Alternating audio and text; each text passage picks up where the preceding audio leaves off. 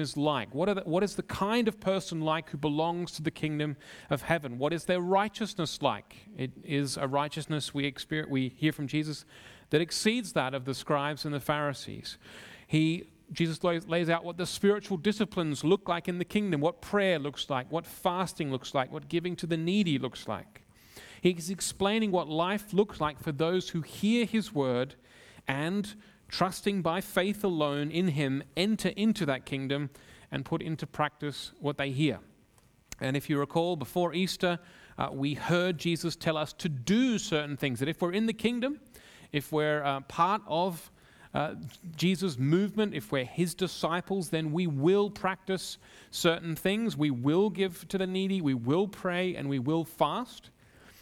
And then Jesus kind of turned his focus and is now commanding us not to do certain things. Having told us to do certain things, he's now telling us to refrain from, to stay away from, to stop doing certain things. And this is the third one of those. We heard him say in Matthew 6:19, do not store up for yourselves treasures on earth.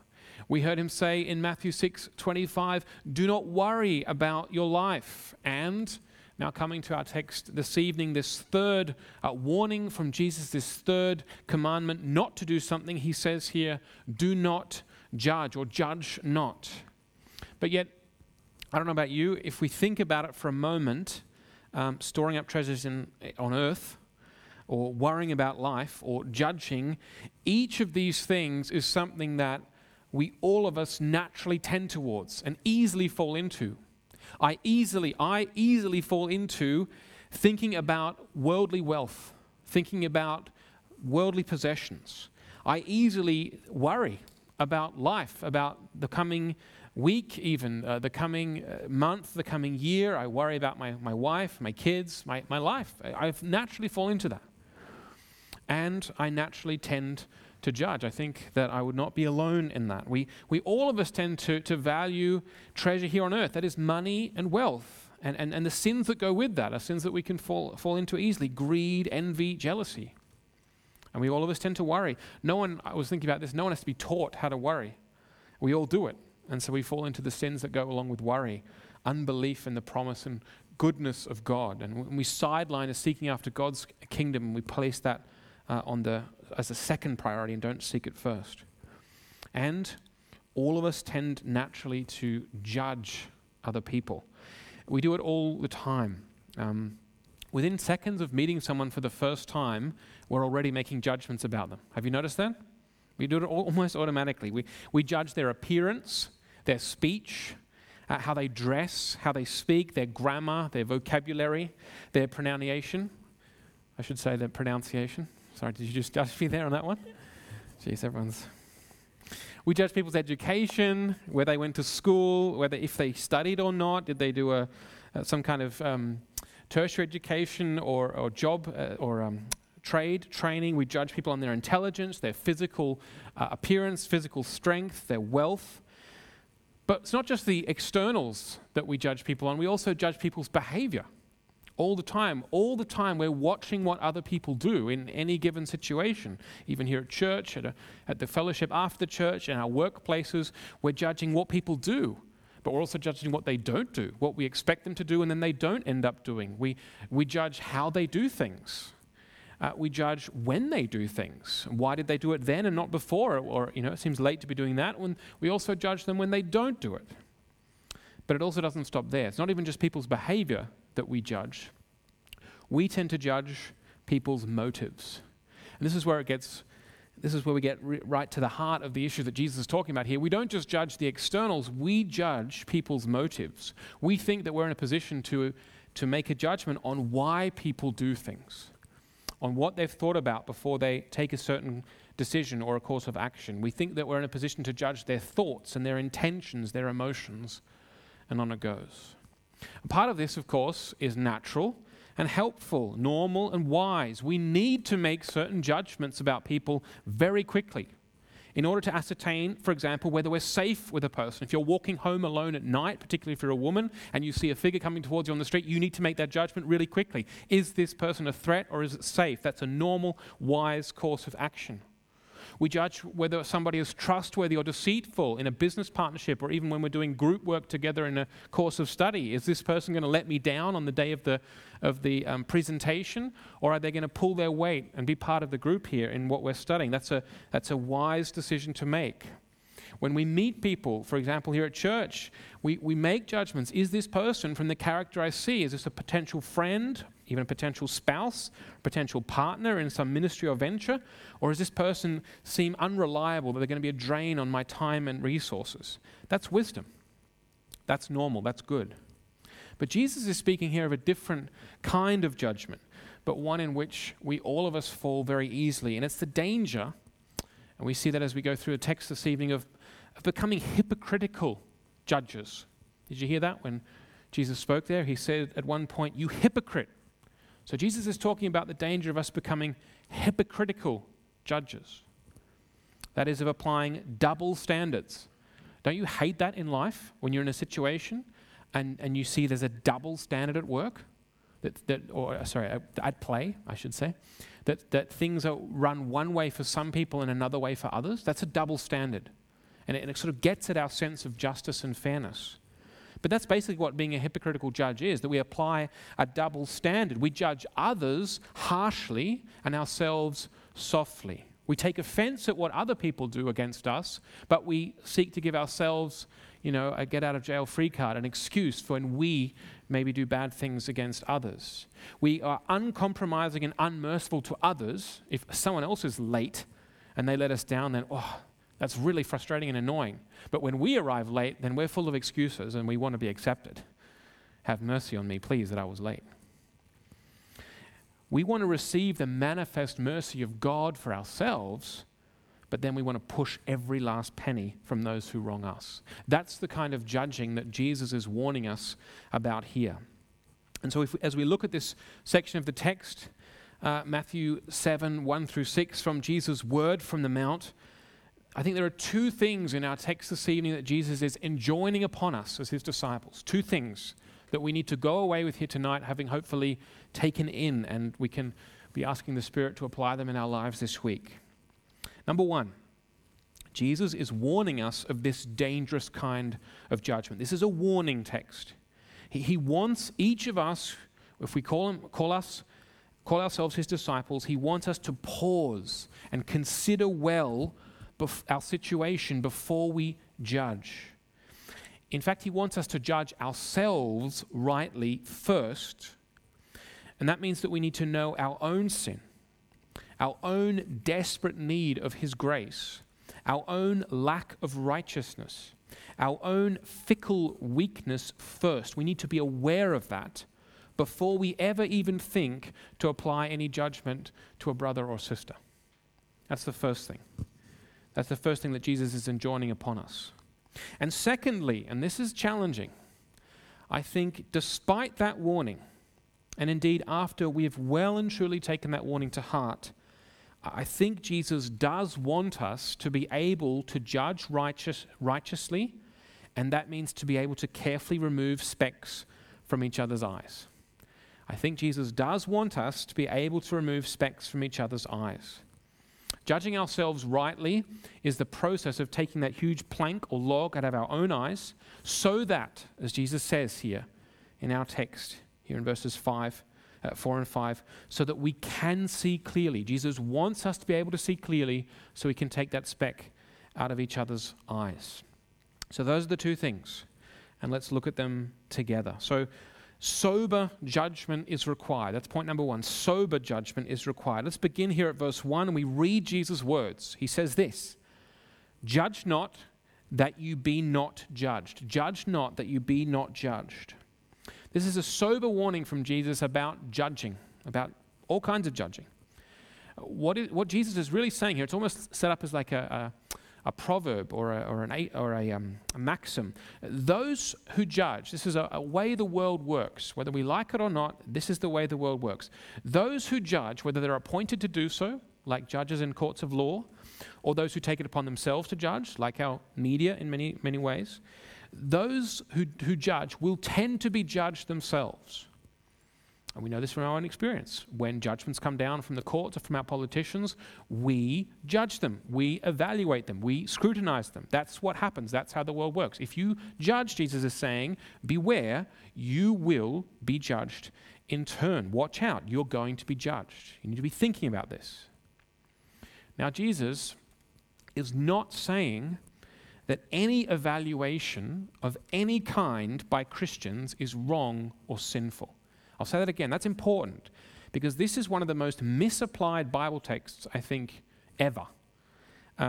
Jesus is not saying that any evaluation, any judgment of any kind by Christians is wrong or sinful, because this has really been this misapplication of thinking that, of saying any time any Christian makes any kind of judgment must be wrong or sinful because look, Jesus says don't judge. That's just been a disaster for the unity and the health and the vitality of the church, because it's allowed things like false doctrine or unbelief or just lunacy, craziness, disobedience to the ethical demands of the Christian life to simply go unchecked. Because as soon as somebody says, hey, wait a minute, then this verse gets thrown in their face as if to say, don't judge. You're not allowed to judge. You're not allowed to say that. But that can't be true. Can't be true. Because in John 7:24, for example, Jesus himself says, don't judge by appearances, but do judge with right judgment. So Jesus tells us there that we should be making judgments with right judgment. The Apostle Paul says in 1 Corinthians 5:12, hey, what business is it of mine to judge those outside the church, unbelievers, as in God will judge them, where to judge those inside the church? So again, here, there's a judgment that needs to take place in a church to keep it healthy. And in 1 John 4, the Apostle John says this. He says, dear friends, don't believe every spirit, but test. That is, you need to make an evaluation. You need to judge the spirits to see whether they're from God, because many false prophets have gone out into the world. How would I know a prophet is false unless I can make a judgment about their prophecy? So I think it's clear. Jesus is not saying that any evaluation of any kind is off the books and out of place.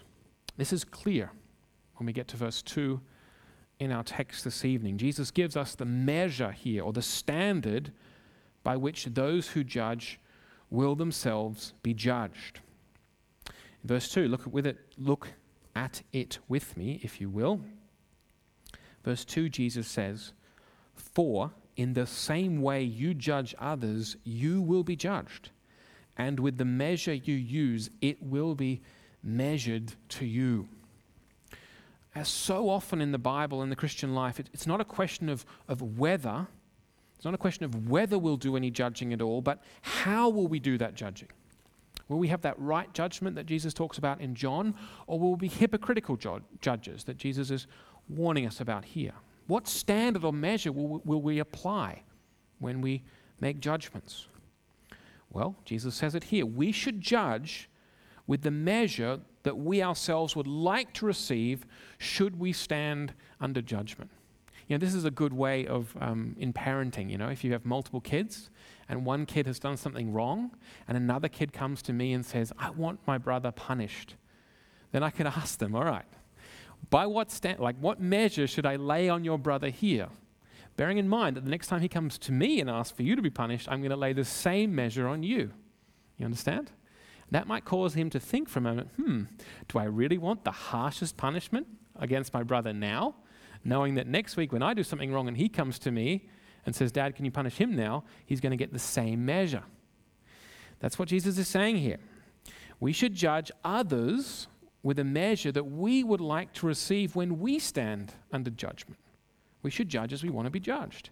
In other words, again, no double standards, no hypocrisy, no one harsh and hard standard for others, and then a light and livable standard for me.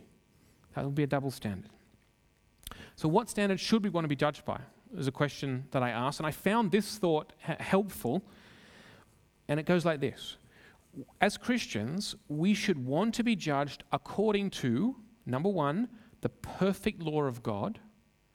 Number two, applied through the gracious gospel of Jesus Christ. We should want to be judged by the perfect law of God applied through the gracious gospel of Jesus Christ. Why would I say that?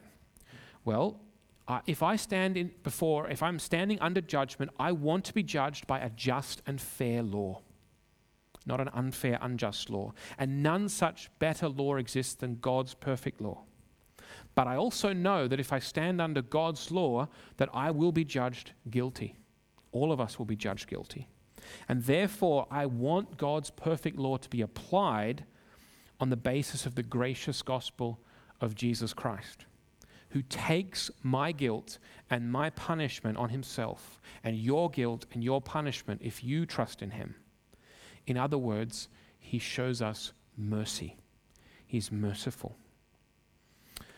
And so if that's how we should want to be judged, then that's the measure we should also take when we judge others. We should judge fairly, justly, but mercifully. But the danger that Jesus makes clear here in verses 3 through 5. You're judging my pronunciation again. It's the pitfall we so easily fall into. Do you remember the servant, the parable of the unmerciful servant that Jesus tells in Matthew 18? Do you remember that servant? He goes into the king, and the king says, "You owe me this massive debt." And the servant says, "Please, please have mercy. Give me some time to pay it off." And then the king says to him, "Look, I'll forget the debt. I'll cancel it all. You're forgiven. You're free. Go." And then what happens? The servant is barely out of the presence of the king. He's on his way out when he runs into a fellow servant who owes him just a few dollars, we might say, and almost nothing in comparison. And he says, "Hang on, you owe me a debt." And this second servant says, "Hey, sorry, I don't have it with me right now. Can you give me a chance to pay it off?" And the servant who's just been forgiven this most massive debt says, "No, I won't forgive you anything. You are going to be thrown into prison right now until you've worked off the debt." Well, that's the pitfall we fall into. That's what Jesus is talking about here. We love to receive the mercy of God for ourselves, and then almost immediately afterwards, even on our way out of the very presence of God, we set aside that mercy when it comes to how we look at others, how we judge them. And we want kind of the full demand of the law to be applied to everyone else, that everyone else be really held to a higher standard. We want the full repayment of every last cent. What we desire God to forgive and overlook in ourselves, whether it be lateness, which is really not a big thing, or something more serious than that, whatever we desire God to forgive and overlook in ourselves is often what we refuse to overlook and forgive in others. And that's what Jesus is warning us about here when he says, "Hey, why do you look at the speck of sawdust in your brother's eye, that little thing in your brother's eye, and that you pay no attention to the plank sticking out of your own eye? How can you say to your brother, 'Let me take the speck out of your eye,' when all the time there's a plank in your own eye? You hypocrite! First take the plank out of your own eye, and then you'll see clearly to remove the speck from your brother's eye." In his illustration here, it's interesting. I've never seen a person with a plank of wood protruding from their eye. I think that's designed to make me understand that Jesus is using hyperbole here. He's deliberately creating a ludicrous situation.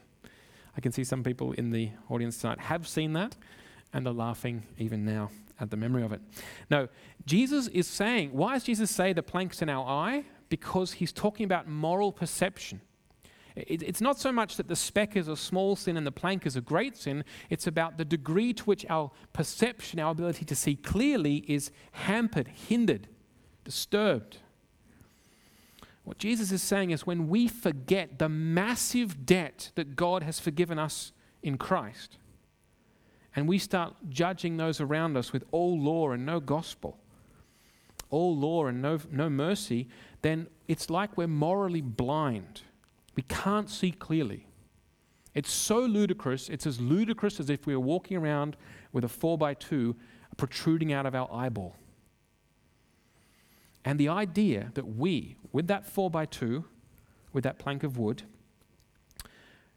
could be in any position to help someone who's got a speck of sawdust in their eye see more clearly is ludicrous. Jesus wants us to see that. It's ludicrous because our perception is completely wrong. It's exactly wrong with the servant. The servant has just no perception of what this massive debt that's just been forgiven him by the king. And then he's trying to deal with the tiny debt of his fellow servant. It's ludicrous. We need to get that plank out of our own eye. How do we do that? how do we get the plank out of our own eye? Well, let me give you two verses to help. Let me give us two verses to help us. And first one is Romans 12, verse 3. Romans 12, verse 3, and it's up on the screen now if you want to read it. Paul writes this to the church at Rome. He says, by the grace given me, I say to every one of you, do not think of yourself more highly than you ought, but rather think of yourself with sober judgment, in accordance with the faith God has distributed to each of you. Sober judgment, that's what's going to help us get this plank out of our eye. Sober, the Greek word there, refers to sound understanding, a sound mind, being able to see and think clearly. In other words, not having a mind that is clouded by alcohol or addled by drugs or hampered by having a pounding headache. Do you know how hard it is to make right judgments when you've had a few too many to drink, or you're high on drugs, or your head is throbbing? If you can answer yes to all three of those, then I'd like to hear your testimony. No, I jest. Don't judge me for it. It's hard to see things as they clearly are, if that's the case. So Paul's saying here, we shouldn't be thinking too highly of ourselves, and I would add, nor thinking too lowly of ourselves. We should see, a sober judgment is to see things as they really are, as they correspond to reality, the correspondence view of truth. That is, we see ourselves as Christians as we really are, coram Deo, that is, before the face of God. Because God is ultimately the one who defines what reality is. That is, we see ourselves as created in the image of God to glorify Him. We have intrinsic value and dignity. We're created for fellowship with each other, yet we also see that we are fallen and sinful. We're in need of grace and mercy and redemption. And when we receive that grace and mercy, we're still in the process of being transformed into the likeness of Christ. That's a sober view of ourselves, an understanding of both the goodness that God has given us in creating us in His image, the dignity that He has given us as His image bearers, but also the fallenness and the sinfulness that affects our race. And also the knowledge that even when we come to Christ, it's a process of transformation. It's not instantaneous. And that is when we have a sober judgment of ourselves, each one of us of ourselves, we look at ourselves and we see both the good and the bad. That's why it's not good to only see the bad, but neither is it healthy to see only the good. We see both victories in our life, where the gospel is making progress, where the Spirit is at work, but we also see setbacks. We see virtues that by God's grace we're growing in. Maybe we're a thief and now we're growing in honesty. That's something good. We can celebrate that victory in our lives. But we also see vices, where by God's grace we are yet to lay them aside, entangling, besetting sins, as Hebrews talks about, where we have to go again and again to the throne of grace and ask for God's forgiveness. So we see our own strengths, but also our own faults and weaknesses. And so we know where we stand in need of the grace and mercy of God. That's a sober judgment. All of us need to have that sober judgment if we want to remove that plank from our own eye. That is, if we want to be able to see clearly. And that brings us to our second verse. So we need to have a sober judgment. Secondly, Micah 6, verse 8. You probably know this verse, one of the most famous verses from the minor prophets. It says here, God has shown you, O mortal or O man, what is good. And what does the Lord require of you? To act justly, to love mercy, and to walk humbly with your God. I want to just zoom in on that phrase, love mercy, for a moment. That's why I've come here to Micah 6, verse 8. Getting that plank out of our own eyes, that is, getting a sober judgment, being able to see clearly and think clearly, it means that we need to be a people who love mercy. And not just love mercy for ourselves, and thank God that you're merciful to me, God, but who love mercy for others too. Think about the eldest son in the parable of the prodigal son. It's the prodigal who comes back and loves the mercy that his father gives him when he comes back from a foreign land, having been feeding the pigs and having squandered his father's inheritance. And it's the eldest son who's in fact been true to his father all through the years, has stayed faithful, building up his father's household, but who doesn't love mercy for his younger brother. He understands it, but he doesn't love it. So it's not just that we be a people who love mercy for ourselves, we have to love mercy for others. We love the mercy that we've received from our gracious God, who's slow to anger and rich in love. And we love that the gospel of the kingdom of heaven is a gospel of mercy. And so we love to extend the mercy that we have received to others, to show mercy as we have been shown mercy. And that's why I say, that's what God requires of us, to love mercy. That's what it says here in Micah 6:8. We need to love mercy. So I say this because I think this is maybe shortly said, but maybe takes time to process, digest, and put into practice. It's not enough to know mercy. It's not enough to know mercy in your own life. You need to love it. You need to love mercy if you want to get that plank out of your eye. So, having seen now, I hope you've borne with me and we've seen that we need to have a sober judgment of ourselves. We need to love mercy. That is, we need to know our own sin and weakness and fickleness. We need to know how much we need God's mercy, and therefore we love God's mercy, and therefore we want other people to have that same experience of God's mercy. That's how we get that plank out of our eyes. But Jesus does want us to be able to judge rightly. He wants us to take the plank out of our own eyes. He doesn't want us to simply be resigned to say, everyone I know has got a plank out of their eye, we'll just walk around with planks bumping into each other and say no more about it. He wants us to get that plank out so that we can help each other get those specks out. He wants us to be able to carefully remove specks from each other's eyes. But maybe this needs a defense for some of you. Because maybe you think, hey, this getting specks out of other people's eyes sounds really pedantic, almost anal. Sounds like, I'm getting involved in things that are none of my business. And maybe you think, hey, mind your own business. Who are you to think that you could remove some speck from my eye? Who are you to think that you could speak into my life? Well, two things I would say to defend this. Firstly, if we really love another person, then we should be concerned with a speck in their eye. We all know that it's painful to have something in your eye, even if it's just a small thing. So it's about love. It's about saying that person has a speck in their eye and I would like to remove that speck because I love that person and I want them to be relieved of that pain. It's not about busybody or intervening where I'm not wanted. It's about love. And secondly, as certainly I've experienced many times over the years, because I don't wear sunglasses enough, is that it's hard to get a speck out of your own eye, isn't it? Especially if you don't have a mirror. Because weirdly enough, even though the speck is in your eye, which is the organ of seeing, you can't see the speck. Have you ever had that experience? It's very frustrating.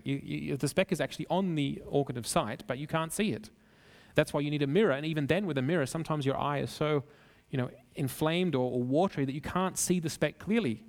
It's often that we need somebody else to look at our eye and take the speck out for us because we can't see it clearly ourselves. In other words, we need each other.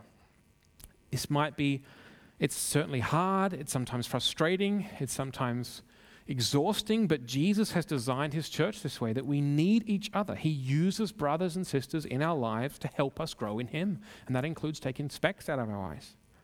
Can't do it alone. We need others in our life. But at the same time, anyone who's been in any Christian fellowship for any length of time, they will have experienced how badly this can go. This can go really badly when well-meaning people try and perform this kind of speck removal. And maybe they don't come with the right implement, but they come in with, a fist. It can go badly. So how do we then remove those specks from each other's eyes? How do we make just and right judgments and so help each other? Let me give us 4 guidelines for removing specks from each other's eyes. And again, let me emphasize, this is really important because there is so much potential for abuse here. This is only to be done by those who've judged themselves rightly, who have that sober judgment. This is only to be done by those who love mercy, and love mercy not just for themselves from God, but want that mercy to go to others too. You don't have to be perfect. Jesus is not saying here you have to be perfect before you do this. But if you are living in unrepentant sin, then you have no business correcting anybody. Even if what you see in another person is right, if you're living in unrepentant sin, you're not qualified to remove any specks. You need to go to repent and seek God's mercy first. So with that qualifier out of the way, here are 4 guidelines for a right measure of judgment. How do we help each other by removing specks from each other's eyes? That is, correcting each other's faults. 4 guidelines. Number 1, the standard of truth. The standard of truth. To judge rightly, to come to a right judgment on where another person's at, a brother or sister, you've got to judge against the standard of truth. If there is no standard of truth, obviously, then if everyone has their own truth, then there can be no judgment at all, because that person would say, well, whatever I'm doing, it might be wrong in your truth, but in my truth, it's fine. There can be no judgment at all if there's no standard of truth. But also, if you judge against the wrong standard, then you're going to judge wrongly. So the question becomes, what is the standard of truth?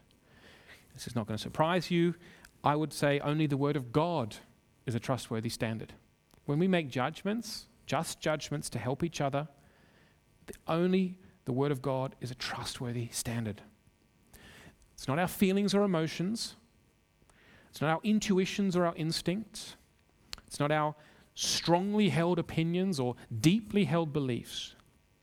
It's not popular opinion, nor academic or scientific consensus or even political decree. It's only God's Word that defines for us the standard. What needs correction and what does not need correction. What is a sin and what is not a sin. And that's so important that we get that right. And that has to come down right down to the very, the nuts and bolts of everyday life. If you're sitting in a small group with somebody and they might be annoying you, and you think, I really need to correct that person now, I need to get that speck out of their eye, what's the standard by which they're doing something wrong? Is it just your feeling they're annoying you? Or is what they're doing wrong defined as wrong by the one standard of truth, God's Word? Secondly, so that's the first one. Secondly, get the facts straight. Get the facts straight. It's not enough to have the right standard of truth if you don't know what happened or you have no evidence of what's happened. We know from Scripture that things are to be established by the testimony of 2 or 3 witnesses. An allegation or a hunch or a feeling that something bad has happened or something wrong has taken place, it's not enough. Nor is the sentiment of social media enough. Right judgment cannot happen when we simply think, or if Twitter thinks, that something is true or someone is wrong. God's standard requires that we have reasonable evidence of something being true in order to give a just judgment. So we need to get the facts straight. Number 3. This is 1 Corinthians 16:14. All that you do, says Paul, do in love. All that you do, do in love. It's not enough to have God. This is where so many Christians, let's say, go wrong. It's not enough to have God's Word as the standard of truth and to have the facts straight if your motives are wrong and all over the shop. If you're grabbing at a speck in your brother or sister's eye, if you're correcting them for something in your life because you secretly envy them and you want to bring them down a peg or two, or you're constantly comparing yourself to them and you want to feel better about yourself, and you think, if I correct them and bring them down a bit, I'll feel better about myself. Or if you think doing something like this would make you look to others as a very wise and spiritual person, wow, he's a corrector, then you need to cease. That's wrong motives. That's not being done in love. The only permissible motivation in Christian ethics is love. Love your brother or sister, and because you love them, you want them to be free of this speck. You want them to be free of this sin, and to be therefore be free to grow in grace, to be more fruitful for the kingdom of heaven. That's got to be the motive. So all that you do, do in love. And guideline number 4 for a just and right judgment is get the tone right. Get the tone right.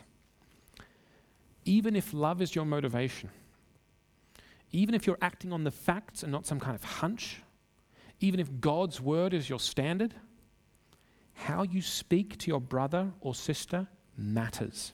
It matters how you speak, how you say it. It's more than possible to say the right thing wrongly. It is so possible to say the right thing wrongly, in the wrong way. And it requires great wisdom and prayer. That's where we come back to a sober judgment of ourselves. We need to be wise, having a sober judgment of ourselves to know human nature. We need great wisdom. We need often to pray, to seek the Lord's wisdom. And we often, depending on the nature of the correction, we need to seek counsel. How do you think, you could ask a trusted friend, how do you think I should go about this? How do you think I should help so-and-so with this fault? And in saying this, I'm not saying that everything always has to be said nicely, as in really like puppy dogs and rainbows. That's not the case. We can get the tone wrong in both directions. There are times, though, when our brother or sister needs a gentle reminder, just us to come alongside and say, hey, I want to encourage you. There are times when gentleness is the right way to do it, and if we come in harshly, then we've lost our brother or sister. But there are times in my life where I know if my brother came up to me with a gentle word, it wouldn't help me. I need a strong rebuke. I need someone to look me in the eye and say, Sam, you need to stop this, and you need to change direction. We need to get the tone right, and that's why we need wisdom. I know that sometimes I need to be more clearly confronted with the truth. So we need to get the tone right. So those are the 4. When we come to make right judgments, we need to have a standard of truth, which is God's word. We need to get the facts straight, not about our hunches or our feelings. We need to be motivated by love, and we need to think carefully about how we communicate, which communication is necessary. And this is, I've said in a number of sermons here through this series, this is not just some kind of little takeaway homework thing for Christians to do. This has relevance to our society, because our society does not judge justly. And we as a people of God need to show our society how to judge justly. Our society has all manner of standards constantly changing that people are held up against and judged against. Our society is often totally uninterested in the facts or in actually understanding people correctly. They're simply interested in deliberately misunderstanding people. They act on hunches and feelings and allegations. No need for things to be established by 2 or 3 witnesses. People have their reputations destroyed on social media before any facts have been put before a court of law. Love is not the motivation, but rather scandal or sensationalism or envy or pride. And the tone is, as I've said already, all over the shop. So this affects society. We want to be salt and light, as we heard at the beginning of this sermon. Not this sermon, but Jesus' sermon. We want to be salt and light. We can model to the world how true judgment done in love and truth can look. So this is so relevant to our time. And so before we conclude now, there's one little verse that we've left out till now. That enigmatic little verse at the end, Matthew 7:6, about dogs and pigs. Been a lot of agriculture today, I feel. Logging. This morning we were talking about John 15 and grape growing. So here we are with dogs and pigs. This is Matthew 7:6. Do not give dogs what is sacred. Do not throw your pearls to pigs. If you do, they may trample them under their feet and turn and tear you to pieces. What do we do with this verse? I think this verse helps us understand that what Jesus has been talking about in these first 5 verses about judging and how to do that properly, how to properly and carefully take the specks out of each other's eyes. He's been talking about doing that as Christians, as members of the kingdom of heaven, not judgments outside the kingdom. That's what this verse is referring to. Now, it's dogs and pigs is pejorative, it's derogatory, it's insulting. And it's important that we understand Jesus here. That's an example of Jesus getting the tone right, even though we might think, oof, I wouldn't have said it that way. This is not saying, by saying don't give dogs what is sacred, we shouldn't preach the gospel to unbelievers. That would be both ludicrous and a direct contradiction of what Jesus commands elsewhere, where he says, go to all the nations and make disciples. But I think what Jesus is saying here is dogs and swine, or pigs, are those, or they stand in for those people who, after the gospel is being preached to them, they retain their vicious and indifferent nature towards the precious gospel of Jesus Christ. They don't recognize the preciousness of the gospel of grace, and so like pigs trampling pearls in the mud, because they don't recognize the preciousness of it, they're going to trample it underfoot in the mud. And basically what Jesus is saying here is when the gospel's preached, there are going to be those who don't receive it. And this verse shows us that when it comes to correcting or making right judgments, we're not to seek to correct those who refuse to receive the gospel. That's not what this is about. What this text has been about is building each other up within the kingdom, within the church, to try and bring godly correction and judgment to a person whose hard heart has not received the gospel and they don't understand the preciousness of the kingdom of God. That is a fruitless and pointless exercise. It's like throwing pearls before swine. In such cases, Jesus is saying, we can pray for them, but we also can let it go. We can be free to move on. We can give them over to God and let God look after that. I think that's what Jesus is saying here in verse 6, that we shouldn't worry when it comes to this about giving dogs what is sacred or throwing our pearls to pigs, because they don't understand the preciousness of the gospel of mercy and grace. All right, let's finish now. I've just said it a few moments ago, this is not just relevant for us, this is relevant for our society. This is so relevant for our society in this time, and we need to show true justice the way that God has given us justice. Justice that is fair, according to God's law, that takes God's definition of what is wrong and right, what is good and evil. But also, the justice of the gospel is a justice that is merciful and gracious. There is forgiveness. There is reconciliation. We don't have to stay in our guilt forever without any possible recourse to reconciliation or forgiveness. And so we want to take the words of Jesus seriously. We're his disciples, we're the citizens of his kingdom, we're the ambassadors to the nations. This matters. So let's take Jesus' warning to heart. Let's always judge ourselves first, soberly, humbly, not forgetting the mercy we've received, indeed loving that mercy and desiring others to experience it. And in practicing this, let's judge with a right measure.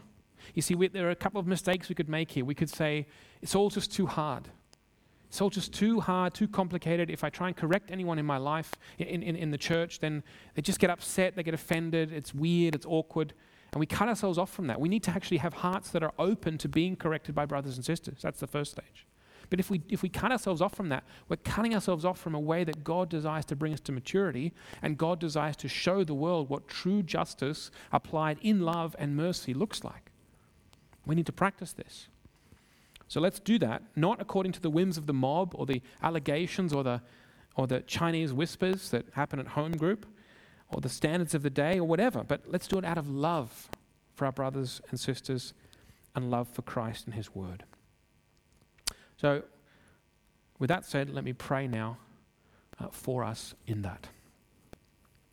Lord Jesus, we thank you for this word. We thank you that you don't hold the truth back from us, that you're willing to give us the whole truth, the unvarnished truth about life in your kingdom, about human nature, about fallen nature, about our redemption and restoration and our growth. And we thank you that you've designed us to live in community and in fellowship, and that you use these relationships to bring us to spiritual maturity. And we don't want to cut ourselves off from that. But nor, Lord, do we want to misuse that and abuse that and cause harm and hurt that can go very deep and remain for very many years. So we pray your Holy Spirit would give us wisdom in these things. We pray that you give us faith to believe this word and accept this word. We pray that you give us a strong understanding of our identity in Christ, that we are safe in our identity in you, that we are not thrown about when a brother or sister lovingly tries to correct us. And we pray, Lord, that in a world where we are losing touch of what real justice is and what a fair trial is and what a fair process is and what fair testimony is that we could live this out in such a way as to be salt and light in this time. Amen. Well, let me invite you guys to stand.